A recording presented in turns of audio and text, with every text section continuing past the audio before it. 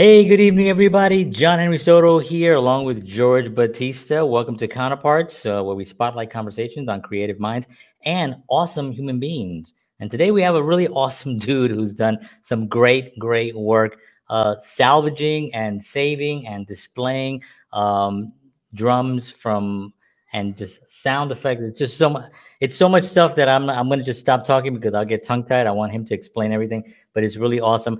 And I just want to say happy birthday to George Batista. Today is the birthday, so thank you, happy sir. birthday. Thank you. Appreciate it. Thank you very much. So hang tight. We got Tim Northup coming in, and we're gonna have a great time.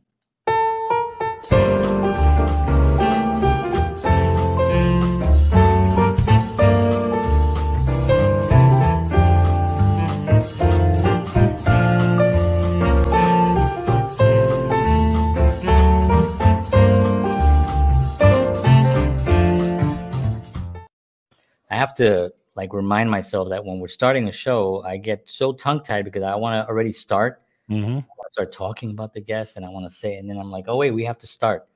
So I apologize for that, but yeah, it's going to be a great show. Tim's on. Absolutely, I'm excited. I'm very excited. Yeah. So why don't we just get started because we got a lot to cover, George.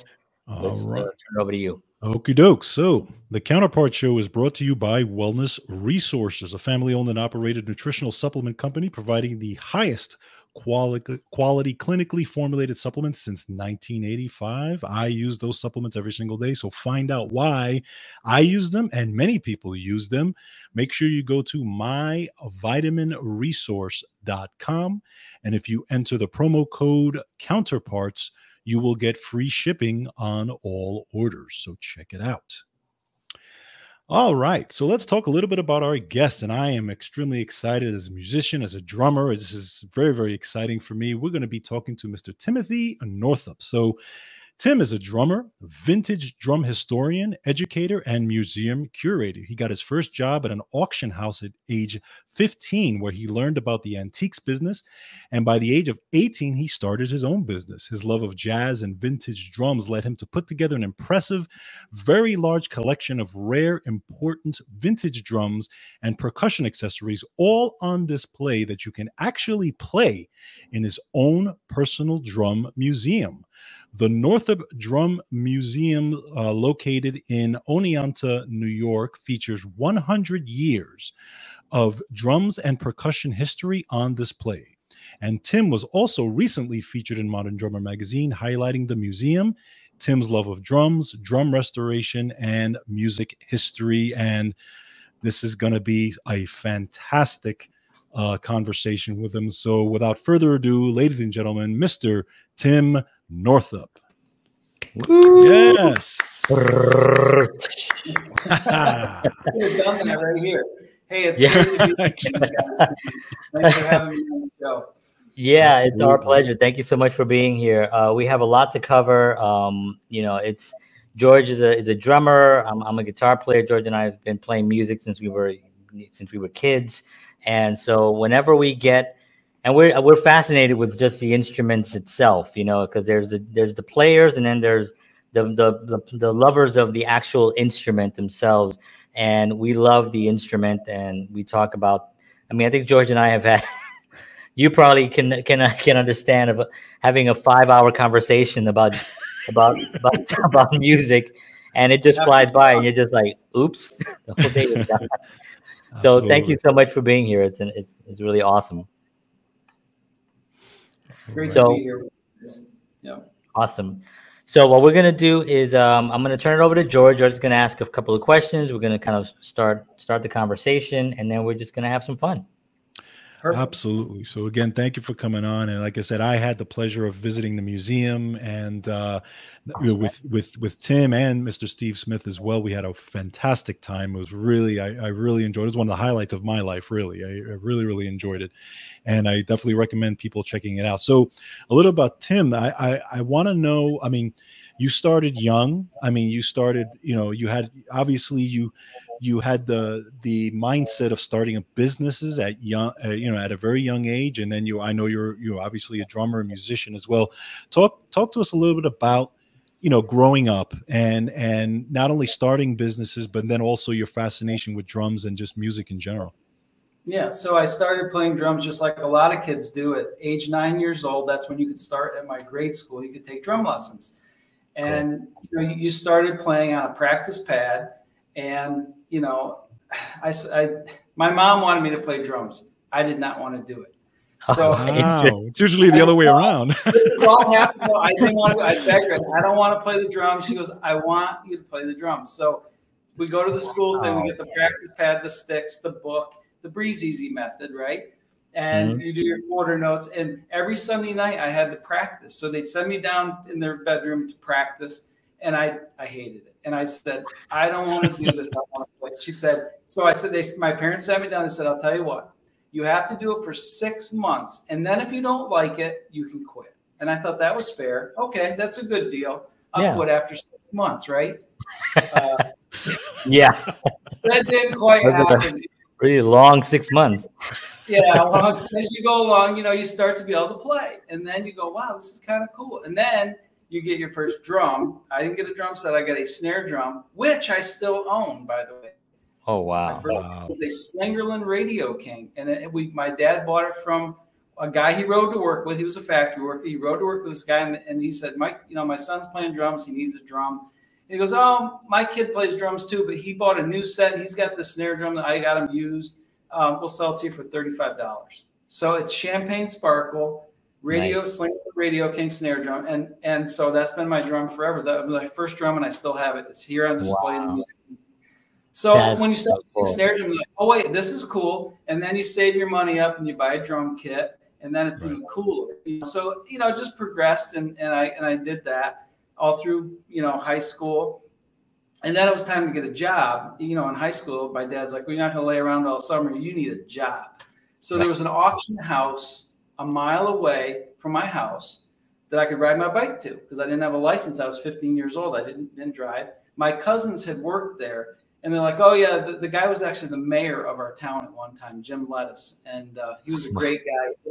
He was a character. He was a great auctioneer and a real, you know, cool guy, cool character. So I started working there. He took me under his wing. And what I discovered working at the auction was I could remember things. I have like a photographic memory. So I could watch something be sold and kind of memorize what it was and approximately what it was worth. And I saw it then at the next auction maybe bring half as much money. And I'd be like, there's some profit there. So I learned quickly what to buy, how to buy it with a little bit of money I made at the auction. But, you know, I would do it and turn things over. And so that kind of helped with that, this photographic memory. I could remember stuff. So that's how I got in the antique business. Wow. It ropes you in because the antique business is like what I call treasure hunting. You're always looking for a score, something that's undervalued, underpriced, that you know what it is and nobody else does, or the seller doesn't really know what it's worth. And that's the fun part of the antique. And that's the fun part of collecting drums too. You can do the same thing. And that's how I applied it to this business. Yeah. You know, not the collection. Yeah, it's the story behind it too, because it's you know, it's come a long way before it's, you know, you've actually been able to hold it and see it.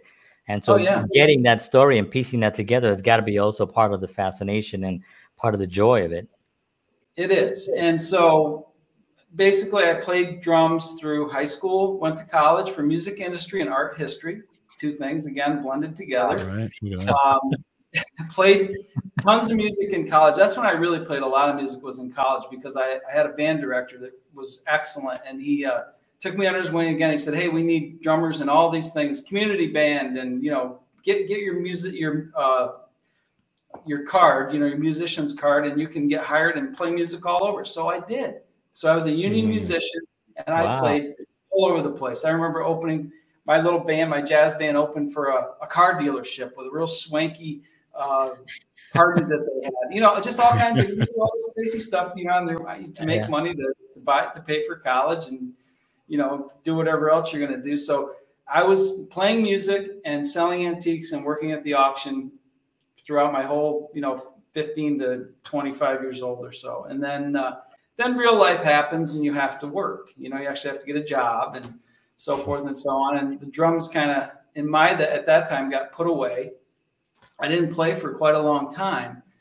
And then I renovated this barn. It was my grandparents' dairy barn. That's where the drums are, which people don't know that, but George talked about it. You drive up and you're like, this can't be it.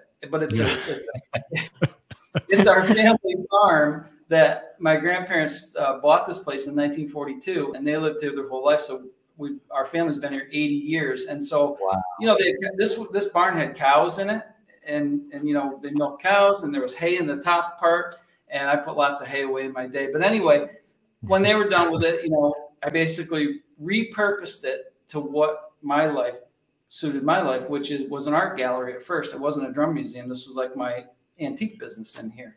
Right. And I had an online business and an eBay store, which I did a podcast recently where I talked about that. I said, well, eBay used to be the place where a lot of drums were found. A lot of good, you know, people put them on eBay, and you know, so I was running a business out of here where guys were bringing me stuff to sell, and I was doing it on commission.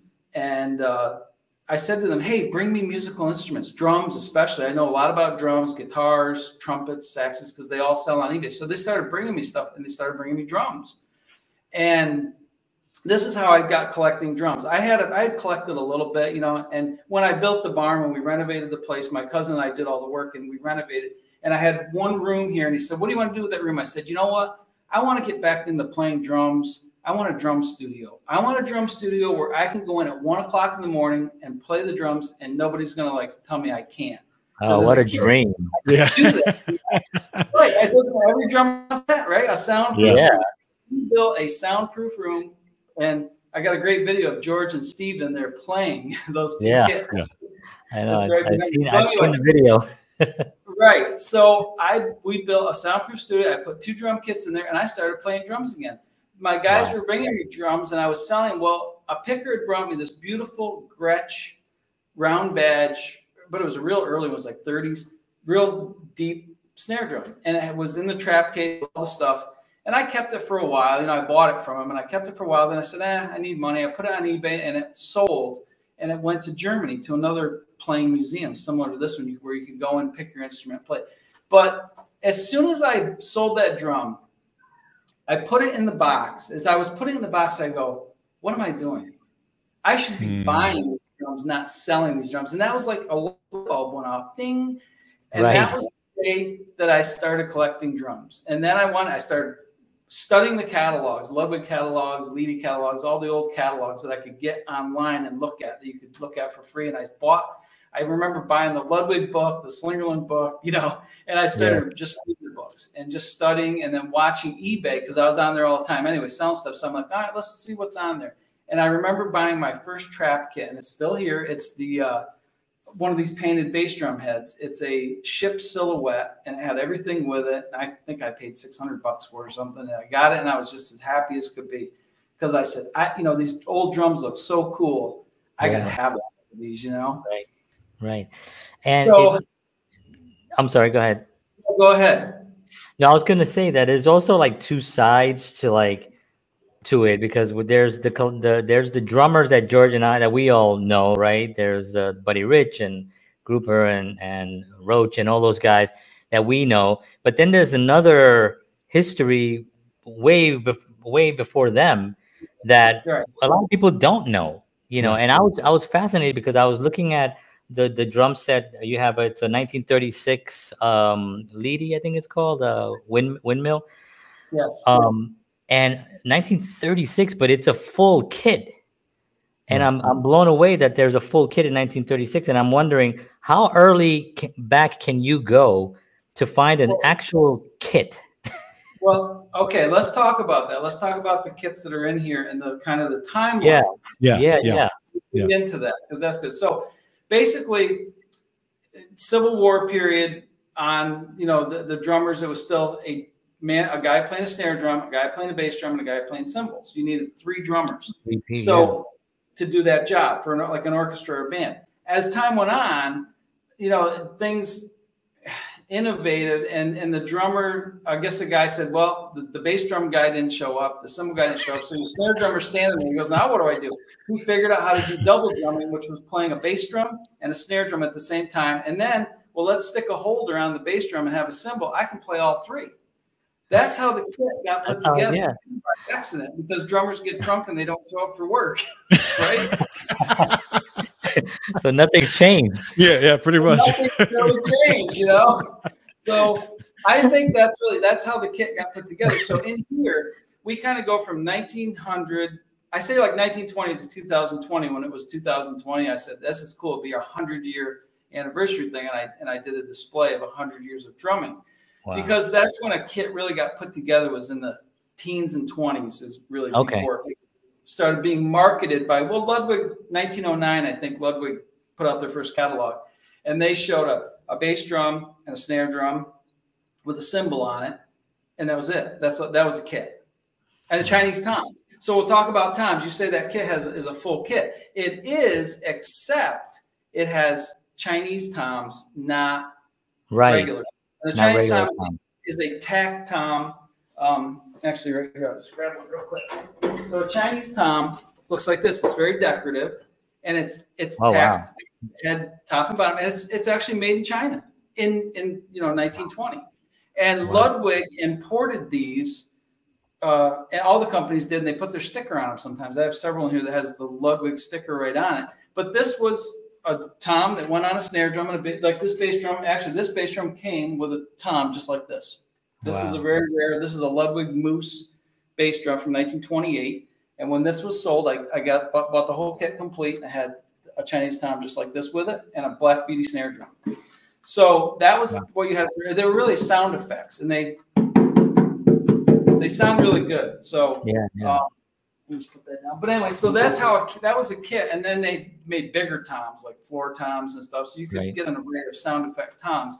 That was the first kit. But the first kit was a bass drum, snare drum, no hi-hat yet, a choke cymbal that you would play. And then, so that's like the ragtime 20s music, and it's very different to play. And, Steve Smith comes here, and we'll talk about that in great detail, I'm sure. But, he can play every style, because he's just so great, And I didn't know if he could. I mean, he's a rock drummer. That's what I knew. That's a very good jazz drummer with vital information, but I didn't know if he could play this early stuff, but we'll talk about how he did that here later on when we talk about his visit. But he was great. So it's a different kind of drumming for sure, as you know, George. Being a drummer, you have to really. You look at these kits, you're like, can you really play this thing? But he knows now you really can, and they sound really cool. I was shocked when I first got there, and I was just, and I remember, because I'm staring at the kid and I'm taking the pictures of the kits when I first walked in the room, and you were like, George, go behind and play it. And I was like, I can actually play it. And it was so weird, especially with the blocks, the tempo blocks and all this. And I'm like, I've seen pictures of it, never played a kit like this before, and this is where I just said, okay, let's start, jamming around and see what happens. But it's just an amazing, and they sound incredible. Now, what I wanted to ask you about, because I know, you see the pictures on these bass drums and these kits and stuff like that. So talk a little bit about the history of the actual artwork on these drums, because I know they have to be painted a certain way, right? In order for those things to not like fall apart, right?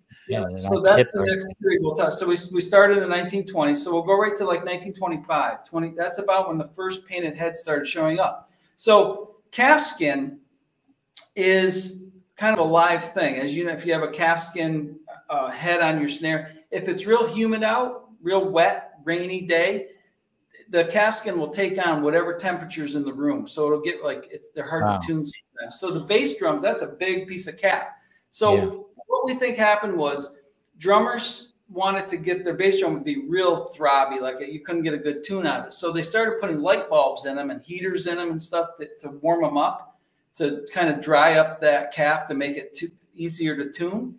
Right. So somebody said, well, let's paint a scene on it. If you're going to light the bass drum head, let's paint something on it. So somebody started doing that, and then the companies jumped on it right away, and they actually came out with a catalog of scenes that you could buy in the catalog. So like the Moose and this one here, this is an Art Deco scene, Moonlight Silhouette. They would be like $10 to $15 extra added to your drum kit. So say your drum kit was $150. Then for another 15, you could have a painted head put on. And that lasted from around 1925 to 1940 is the last one that we see in a catalog. And that's an elite catalog. And they're those are the Art Deco ones. So a lot of them are like mountain scenes. If you look at my website, you'll see them, but mountain scenes and hula dancing girls. And there's all kinds of real cool ones. And there's some real odd ones, and you could also get your a custom one painted by the company. But the way these are painted, the early ones, an artist just said, well, okay, it's like canvas, right? Like a oil on canvas, we'll just paint it. So they painted brush strokes. Well, the paint didn't stand because calfskin moves with the weather. Right, it flaked off, right? So somebody said, well, we got to do something different. That's not going to work. So they started doing stipple painting, which is taking a brush and cutting the end off blunt and then painting very little tiny like blotches, but to make up. So like this is it's very thin paint, but you can see through it. And they had to make it so the light could come through. So a lot of times they had to paint the back of the head a certain color to make the light come through where they wanted it to and not where the other places. So that's how that came. And the reason why I started liking these painted heads is what's my background. I'm an antique dealer, which means you deal in art as well. So paintings, and I studied art. And so I have an art background. And I'm like, wow, these are really hand painted by artists, you know, even though they're the same scene over and over, they're still hand painted. They're beautiful. They look great lit up. I like these things. I'm going to collect them. And that's really how it happened, you know. Amazing. My taste, my background said, these are cool. And now I've got a lot of other people that have jumped on the bandwagon collecting. A lot of people have collected them before me too, but there's some big collectors out there, you know. So each one, even though it's the same scene, but each one is still hand painted. So they are unique and different. Yeah, variations. Yeah, that's fascinating. Yeah, wow. That's amazing. So we're at 1925 to 1940. Yep. So 1940. Let me tell you what happened in the 30s. So drums were innovating. Chinese toms were starting to go away. You could still order them, but they started.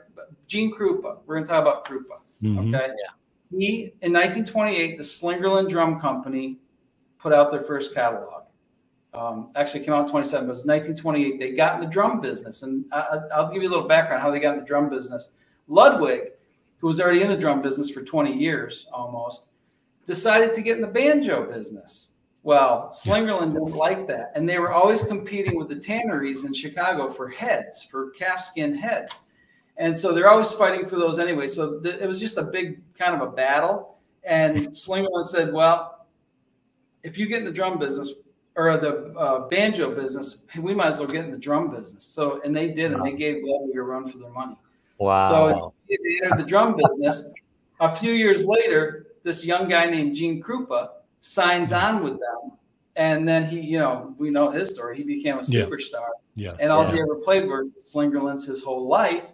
But he was very innovative in the Slingerland Company with saying, you know what, Chinese toms are okay, but I'd like to be able to tune them. You know, music's changing. He took away the tempo blocks and all the gadgets and gizmos and all the sound effects. And he also didn't like the painted heads. He had a clean head, but he said, I want my logo on there. So he developed the Art Deco logo that says GK with the stripes. And as soon as that hit the catalogs, painted heads were gone forever. Wow. Really? Wow. Yeah, because everybody wanted their initials in that little right. It's the trend, right? The trend happens. Yeah. Well, just like you fast forward to 1964 and the Beatles won the Ed Sullivan Show with Ringo and he wanted the Ludwig logo still on his kit and the Beatles. And then what happened? Ludwig got bombarded with orders the next day. Yeah. You know, so it just takes a superstar drummer to get featured, and you know, whatever they're playing, every kid wants to play it. Same thing happened with Vox. That was the amplifier that they used on the Beatles, and Vox just went through the roof after that. Yeah. So that's amazing. So I wanted to so we're gonna go down the line a little bit, but I also want to actually ask you a question overall. Like, would you say there's a definitive book? I don't, Geddy Lee recently put out a bass book on, and it was just, he had bases from everyone's base, and it had stories behind it. And it was this big, giant, massive book. Is there a definitive thing, book that you would actually recommend, or something that you actually know of that actually documents what like the work that you've done, or are you working on that yourself? Oh, everybody wants me to do a book on painted heads, but I don't know if that's going to happen. I am writing articles for Modern Drummer on at least 5 of my painted head kits and Slingerland kits. Oh, and nice. So they'll be featured each month for the next, every other month for the next 5 months. So, great. I'm starting to do some writing, which I didn't think I would ever do either, or shows like this. But weird crazy things happen as you go through life. There's Rob Cook is a guy who's done a lot of research on all the drum companies, Slingerland, Ludwig, Leedy. He's put together some of the best books, both history of the company, the products they had with catalog pages. He's the guy, and you would go to his website, rebeats.com. It's www.rebeats, rebeats.com. And he has a company where he sells the books, and you can pick a company. He's also got just collecting vintage drums, and he'll have a little bit about each company in there. But he's the guy. I don't know anybody that can put out books like Rob Cook has. He's done a great job. So hats off to him. I'm not going to compete with him on that. Well, you might be able to compete with the painted.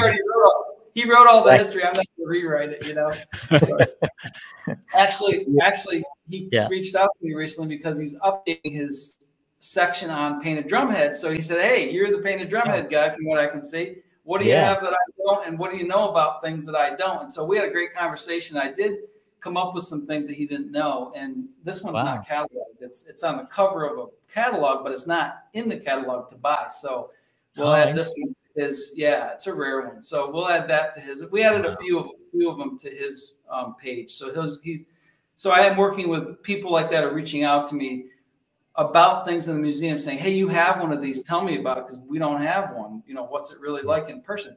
I've always been. My feeling is, being an antique business, you don't really know about an item until you hold it in your hands, play it. You find out so much more information than looking at a picture or something. You can, there's a lot more information there that you need to know. Right. And I'm sorry, George. I'll let you ask a question. Well, one of the things, one of the things I said also when I came back from hanging out with you guys was that you also you get the education about, and it's really cool. So you get, not only you get to actually feel them and play them and see them, but you also get the education behind it, which you do a great tour of the museum, and talking about each piece and where it came from and all that, which was beautiful. It was an education for me, big time. And my wife, by the way. Now there's the other thing that I love is that you also collect these rare cymbals and these rare, just different percussion instruments that you have. Talk a little about some of those cymbals. Like, I played a lowboy for the first time. I had only seen pictures of them, but I actually played one, and I was shocked. I was like, I can't believe this. I've never actually seen one in person. So talk a little about some of those things that you collect. Sure. Yeah. So, you have your drum set, but all the sound effects that went with it from that time. I mean, you can have a drum museum filled. A lot of guys just collect snare drums. I know so many guys that just collect. Why? Because it's easy. Bass drums are hard to ship, so they just collect snare drums because there's a lot of them, and snare drums are usually worth the most anyway. So they collect them. So I decided, hey, I'm going to collect. I want to put these kits together the way they were in 1920s. What a drummer would have had on this kit, I need to have if this is really going to be a museum. And I just liked all those sound effect things. So the cymbals, and I didn't bring any Baka Box out here, but Baka Box and their hand cymbals that you play, and all the different kinds of hi-hat type cymbals that were mounted to kits before the hi-hat was even invented. I do have something right here. So George talks about the lowboy plate. Well, this is the predecessor to the lowboy. So look at that. So this is called the Charleston pedal from Ludwig, made by Ludwig, and it's made out of wood. Wow. It was an afterbeat effect. And it looked like the Enterprise. So This came out in like 1920. I think it hit the 25 or 27 catalog. And then it didn't last very long because what George was talking about, people aren't going to know what you were talking about, low boy. Well, here's the low boy. This one was put up by Walbert and Auger, but sold by Ludwig. It folds up. You can fold it up, but it's the same thing. It's that extra beat. And did you see that I just gave Steve Smith one of these as a gift?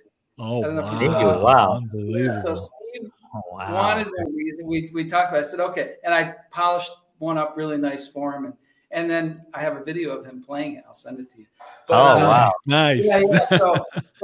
So anyway, so that's the kind of stuff that you're right. You don't see, and you don't even know what it is. And it's like, what is this weird contraption? But it was what they had before they raised it up to be a hi-hat. You know, that's the predecessor. But all the hand cymbals and all that stuff, you can hear them in so many recordings. A lot of the going back to like Chick Webb and even Louis Armstrong songs, you can hear the hand cymbals. They didn't even use no drums, just hand cymbals on those recordings, some of them. Wow. That's amazing. So I want to go ahead. You're going to ask. I wanted to talk a little bit about the actual drummers. Like we talked about Grouper. I wanted to talk about Buddy Rich a little bit. You know, his influence just as a drummer. I mean, he was an all around entertainer, right? He was a funny guy. He was a singer, dancer. He did acting. He was, he just did everything. But when he got behind the drums, something happened that's been. And I even asked. I think we asked Steve also. Like, is he the best ever? And Steve was like, yeah, pretty much. Like even today, he's blown away by it. What was his impact, in your opinion, on just overall drums and music? I can tell you personally, how he impacted me, because I got to see him the year before he died. Now, he was born in like 1912 or something. Well, anyway, he died in 1987. In 86, in 86, he came to our local college, and I was in high school. I think I was a senior in high school. And all my buddies were going. I said, "Oh yeah, I want to go see Buddy Rich." So we all went to see Buddy Rich, and I probably would have quit playing drums after high school had I not seen Buddy Rich. Really? Wow. He changes your life, Yes. It's not like I listened to him all the time, but I knew who he was. And I do feel, honestly, I will say this, and a lot of guys get really upset when I say this, but if you don't, I shouldn't say it like that. I feel he's the greatest drummer in the world ever. That's ever. It was God-given talent. Okay. Right. He didn't even read music, for crying out loud. So to be able to play, like, he could sit down and play a chart and not read it and play it with perfect time, with perfect accents, with perfect everything. There's nobody that can do that, and the fills and all the soloing. And there's so many guys, modern guys today, like Rolling Stone magazine won't even put him on the top. And it's like, forget it. They're so crazy. But guys will say, well, he's not the best. Well, yes, he was in his time period, in his genre. He was. Yeah. And I really think Gene came before him and was great too, and Chick Webb before him. And Buddy gives Chick Webb and Gene a lot of credit, especially Chick, because he listened to Chick as a kid. Chick was crazy. He was a great drummer, Chick Webb, and he only lived to 30-something years old. He died in 1939, Wow. So he was like 20 in his 20s. But anyway, Buddy Rich is the greatest drummer in the world. Yes. Yeah. I mean, my opinion. Now, people are going to get upset. But that's my personal opinion. No, listen, George sometimes would just send me a clip. I'll send him a clip of something that we just happened to see that I hadn't seen. He probably had seen it, but I got to send it to him and I got to share it, because some of the things that he, it's a very emotional thing to watch him play. It's not just a technical thing. Now you can go on Instagram or you can go on these and you could see a 10-year-old kid playing amazing, but there's something emotional about what Buddy did. And it's funny you said that in 1986, because there was that famous clip, and George and I talk about it all the time, where he's playing and he's got this like a pinkish sweater or something. And he's playing, and his band is just staring at him. There's one young kid he's in the band, but he's staring at him, and Buddy is dripping sweat, and he's doing things that he's the greatest that ever lived. I mean, I can't imagine anyone coming close to that right now. It's unbelievable. Blown away. If you watch the one him at the Hague over in Switzerland, that there's a solo he does, and he's playing so fast. He's playing this song so fast, and just it's a Ludwig kit with just a superphonic snare drum, but he's playing these rim shots and just on a snare drum, and then he does this tom fill, and I'm just watching this thing going, that's like impossible to play. That's right. You know, and then there's so many other great solos before that, and then he was a little bit older then, but like even when he was younger, he was, you know, he usually played Slingerlands. He had, you know, he went through different companies, but I've got Slingerland Buddy Rich kit, which you have a great photo behind it, right, George? Yeah, no, absolutely. And I got to play the kit, which was like, you know, I sit there and I didn't even know what to do. I was like, holy cow. I was just so shocked that I was even on this kit. And you also have, which I loved, and Steve Smith talked about it, a snare drum, which was actually given to him by Slingerland that he hated. Right? Can you tell a little bit about that story? We'll quote Steve Smith because he told the story the best since it was his, you know, for a time. So he got it from Joey DeNoia. That was Buddy Rich, and the snare drum. So it was Buddy Rich's 60th birthday. So Slingerland had some kind of little ceremony for him, you know, because he was an endorser at that time. And they're like, hey, Buddy Rich, you know, he's sold a lot of drums for us. So they make the snare drum, and as Steve said, it's a piece of crap. You know, they took a 1960s drum and they put Radio King lugs on it, Radio King rims, and kind of made it look like an old Radio King drum. And they did put a nice engraved plaque saying, happy birthday, happy 60th birthday, Buddy, from the Slingerland Drum Company. And they had a ceremony. They handed it to him. He might have played it. We don't even know if he did. He walks off stage.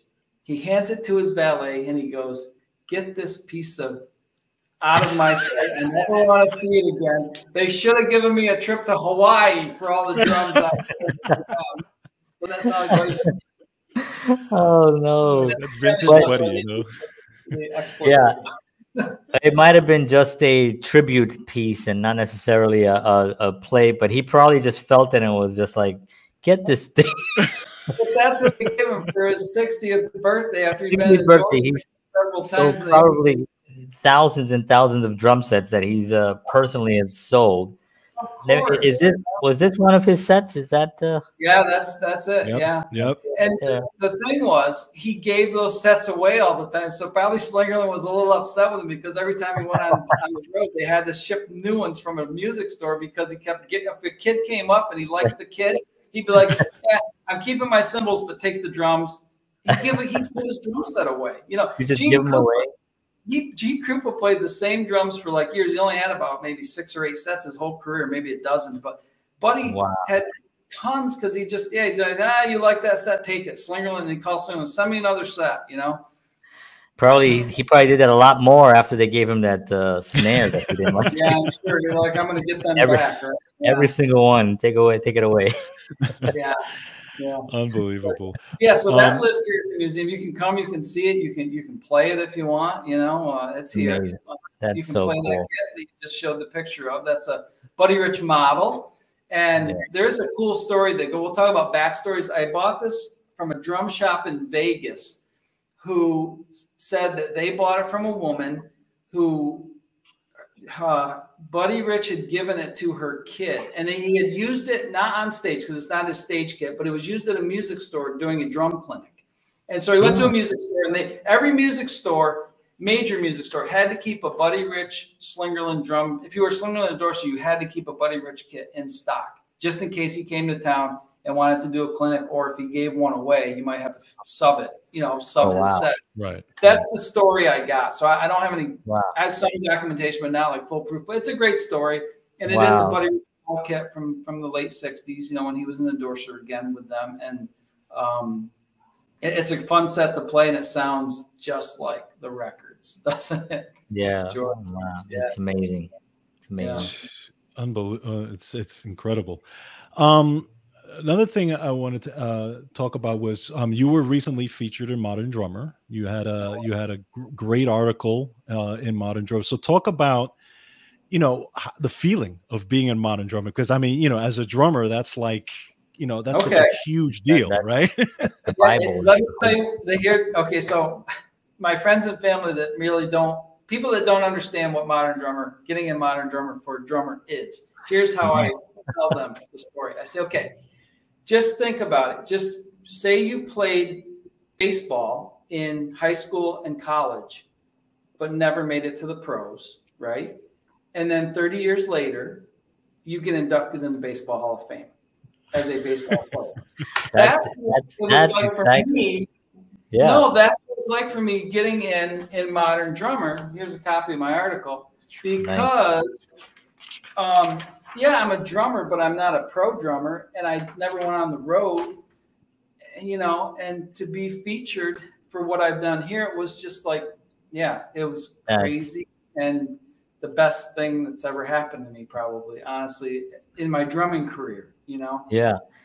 And, you know, life, George and I talk a lot about, you know, just life journeys. And sometimes you take a path that you maybe think it's not the path, or maybe you feel like you may be compromising something else. But when you really go with your gut instinct and you go with something that you're really passionate about and love, you can never go down the wrong road, because it's something that you really love and passionate. So when you first saw that artwork, and when you realized, oh, I should not be selling this, I should be collecting these. That moment, you know, that's the moment where brought you to Modern Drummer magazine. Yeah. You know, and it's amazing. And I'll tell you how it came about. So obviously Steve Smith came here, saw this place, and he has a lot of pull with Modern Drummer. So he called them and he said, hey, he put me in touch with the owner, David Frangione. And I talked to him like over a year ago during COVID. He said, well, your place is great. We'll do an article someday, but he goes, we're not sending anybody out because of COVID. Okay, I understand that. That's great. So a couple of years went by, I didn't hear anything. And all of a sudden, I get a call from a lot of stuff had been happening at Modern Drummer. They kind of changed over some people, and they hired a new editor-in-chief, Mark Griffith. So Mark was going through files. He said, oh, hey, I'm supposed to do this article. And Steve said, yeah, when are you going to go? And he goes, I don't know. I'll get there sometime. He goes, no, when are you going to go? This place is great. You don't know what. But he wouldn't tell him anything. And Mark called me up and he goes, I'm supposed to write an article. You have a drum museum? I said, yeah. And he said, and I told him to go to my Facebook page, you know, northupdrums.com, which takes you to my Facebook. Well, he didn't go. He just didn't go. And he said, well, I'll come up. He was going on vacation in the Adirondacks. So he said, I'll tell you what, I'll write an article for you. I'll stop by on like a Friday night and we'll bang it out in a couple hours. And then I'll head out, you know, on to my next destination. I'll stay overnight in Oneonta and I'll go up to the Adirondacks from there, because he was coming from, I think, New Jersey. I said, great. So he comes on a Friday night at 6:30 and he calls me and said, can I come and stay? I said, yeah, great, whenever. He comes here.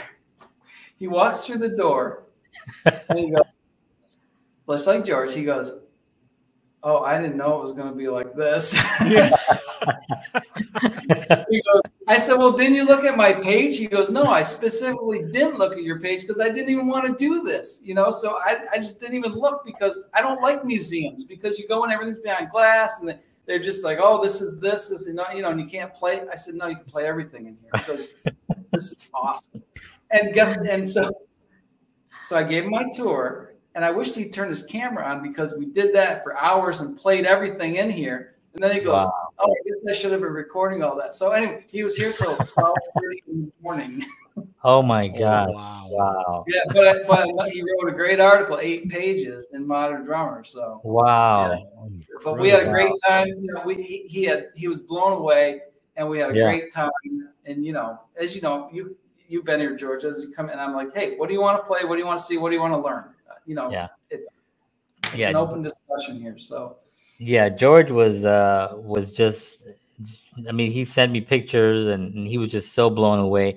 And also another thing that I wanted to bring up as well is the generosity that you and Steve also showed George and stuff, and that, you know, there's the willingness to kind of open the space up and hang out and give the tour and all that. It was really just a really wonderful thing. And that makes the museum even so much more special, and it makes Steve special and musicians special and art and everything, because that's part of what art is about. It's about sharing it with others.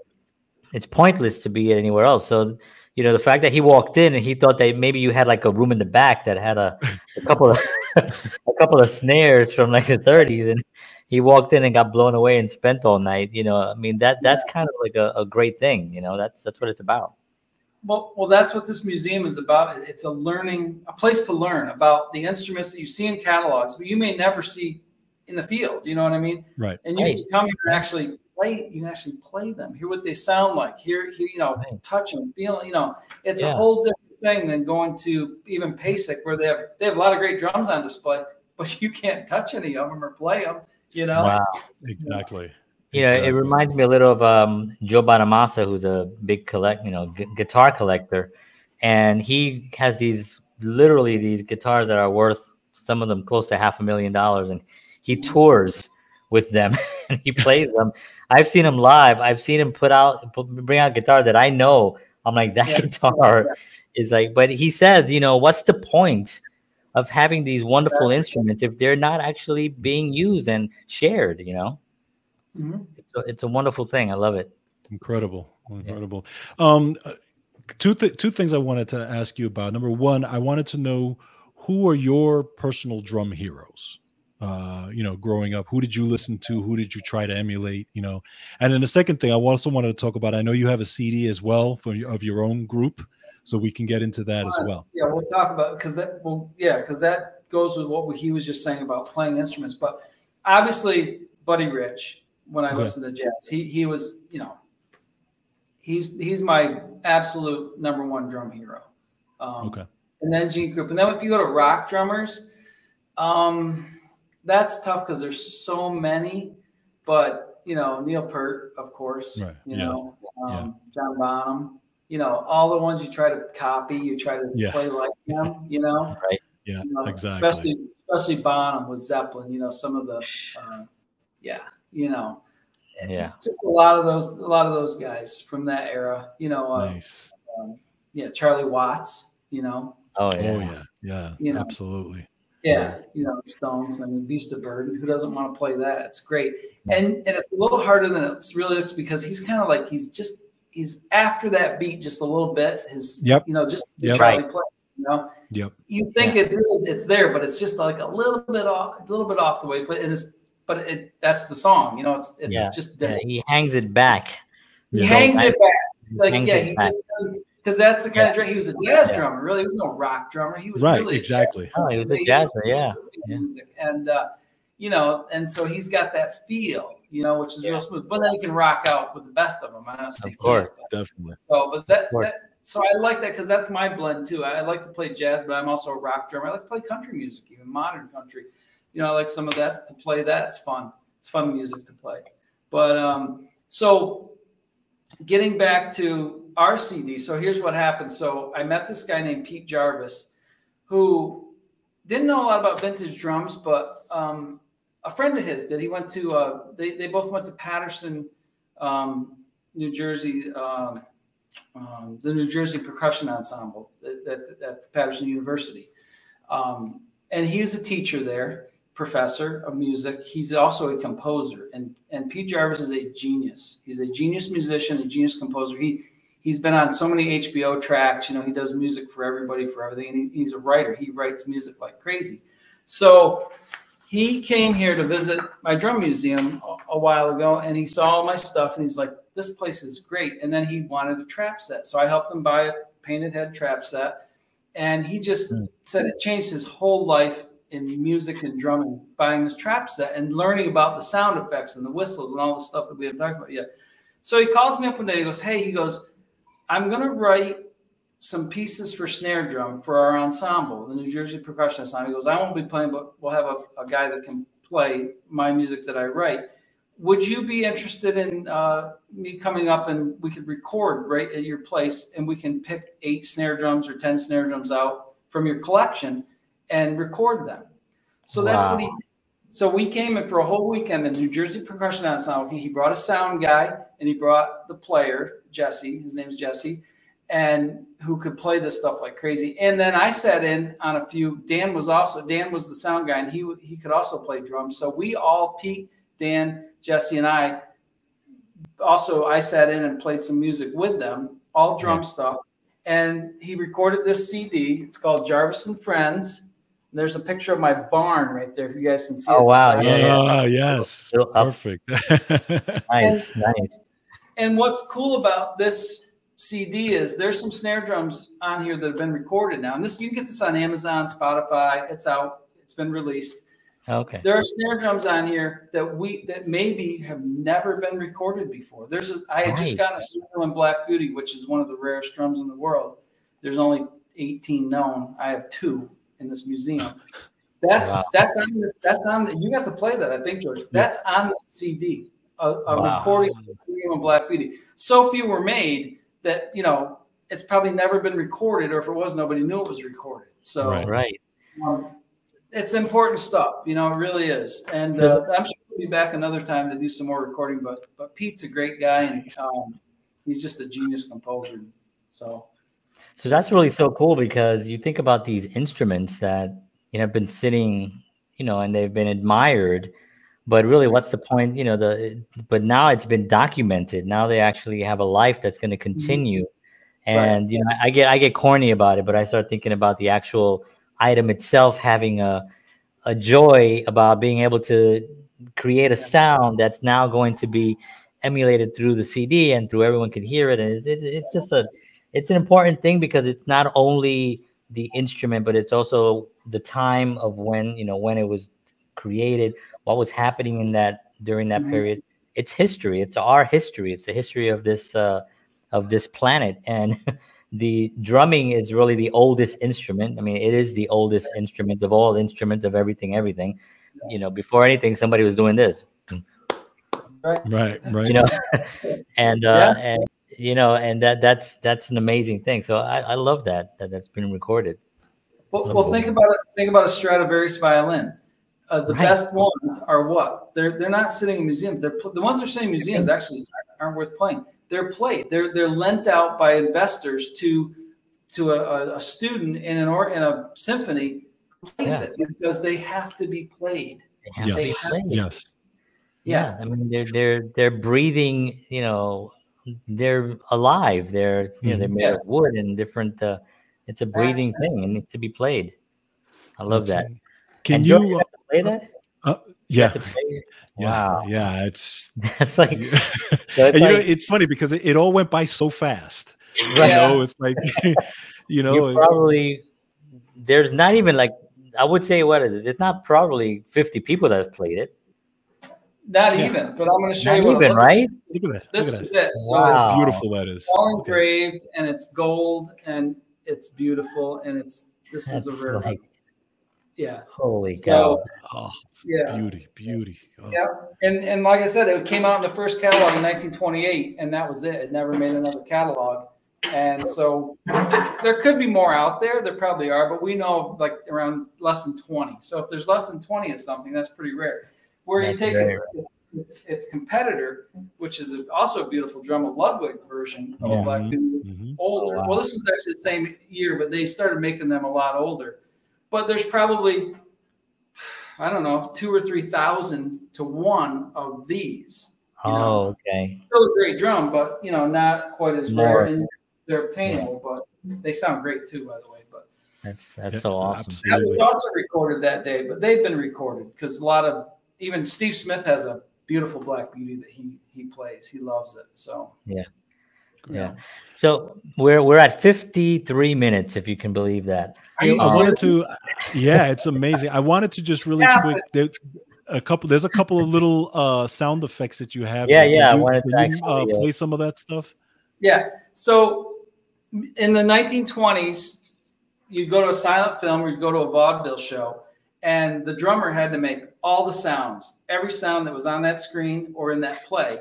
So one of the main ones that they had to do was a train. Think about a train coming down the track. And George knows I have an actual full train sound effect here. I did that. That's how I end my tour here at the museum. But we'll do a cool old train tin whistle here, okay? So we'll play that for you.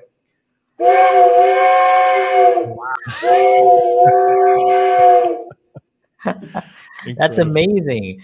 But you know, like that sounds so good. Like I'm a filmmaker, so I use sound effects all the time for stuff, Right. and that I couldn't find something that sounds that good. No, And I'm paying for stuff. So I'll play one that everybody's heard if you watched cartoons when you were a kid. This is a common one. Flag whistle, right? And then this one's cool. This is a Acme Cyclone. Wow. And these are not toys. These are professional instruments sold through the Ludwig Leedy and Slingerland catalogs and Wahlberg and Auger catalogs back in that day. This is probably the best ratchet. Just think about somebody like cranking up something or a gear.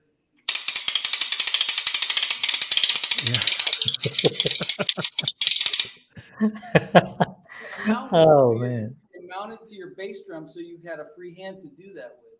You could do it right. Yep. And then I'll just do one more. This one's pretty cool. They had a lot of animal. You had to make all the animal sound effects. So this one is a cow ball. You could use it as a duck thing, but. And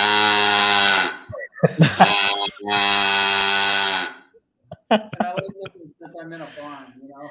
Yeah. Actually made that sound in here. Wow, that's what I sound like in the morning. There you go. Yeah. Before my coffee. That's amazing. You know, it must have been such a thrill to go to movies back then and see the guy, you know, in the corner somewhere, kind of doing all this stuff. It must have been just a fun thing. I wish they would sort of bring that back. But John, you can do it again. You can. They do this now. There's a whole silent film. A revival. Revival. My friend Nick White is the sound effects man. He has the most sound effects. He's actually.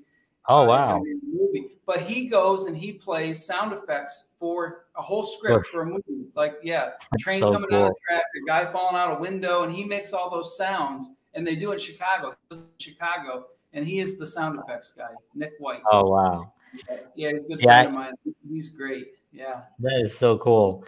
So I feel like we'd love to have you back at some point and break down some more, especially the industry itself, because we didn't really touch upon the music industry, and drummers and the evolution of the drummers, not just the drums themselves, but the styles and all that. I would love to dive into that at some point as well with you.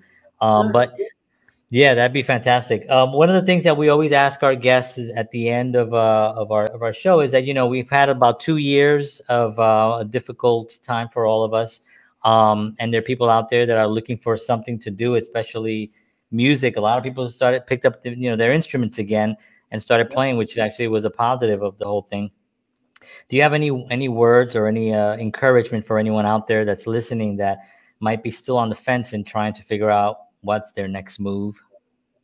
Just, whatever money you can scrape up, buy an instrument, even if it's not the highest quality, and learn to play that instrument, because it's life-changing. It's, it gives you so many opportunities that you'll never have any other way.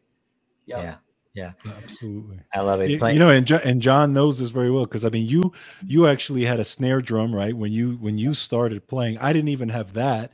John knows that I didn't even have a practice pad. I used to use the back of a cushion and from a chair and a basketball as my bass. And that's how I learned. That's how I started with independence and all this stuff, because it had the sound effects that I needed. Yeah.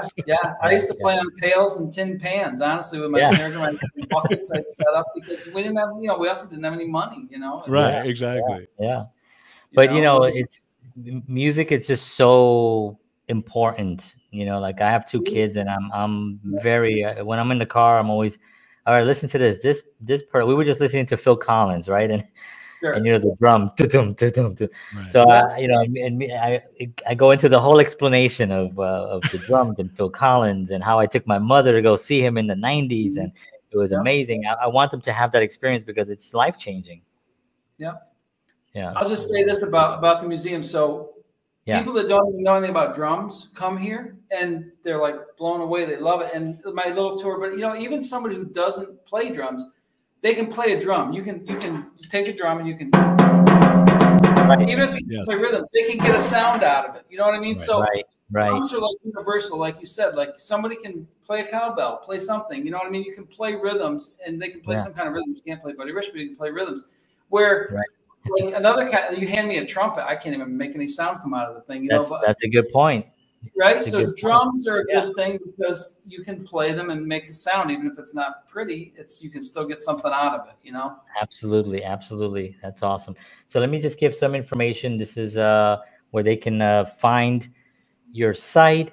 Y'all out there have to go check this out. Yes. Check out the museum. Yes. I have not been yet. I'm jealous of George, but I am going to. I'm in Nashville right now, but I will be heading there at some point, and I will definitely be visiting because I think it's just something that I have to see and I have to experience myself. And I'm very, very fortunate to have had you on the show. And like I said earlier, you know, you and Steve were just really, really nice and have been really just giving of your time and your expertise and your stories and everything. So we really, really appreciate you taking the time to be with us today.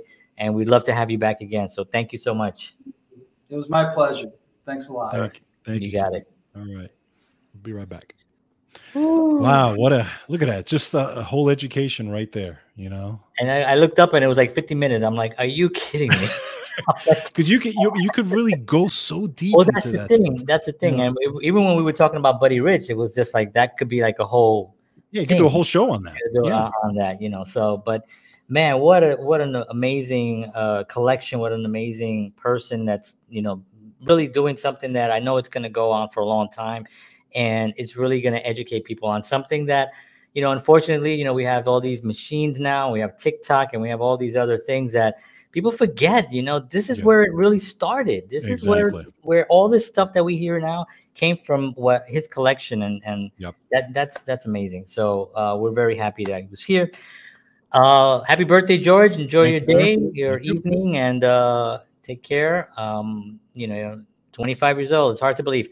I know. Right? Yeah, it's incredible. You know, it's unbelievable. You look great. I want to thank everybody for tuning in. We appreciate y'all. We'll see you all again next week, 7 p.m. Central, 8 p.m. Eastern Standard Time. You can visit us, of course, at counterpartsshow.com. If you want to reach out to us. For George Batista, John Henry Soto, Counterparts, thank you very much. See you next week. And as always,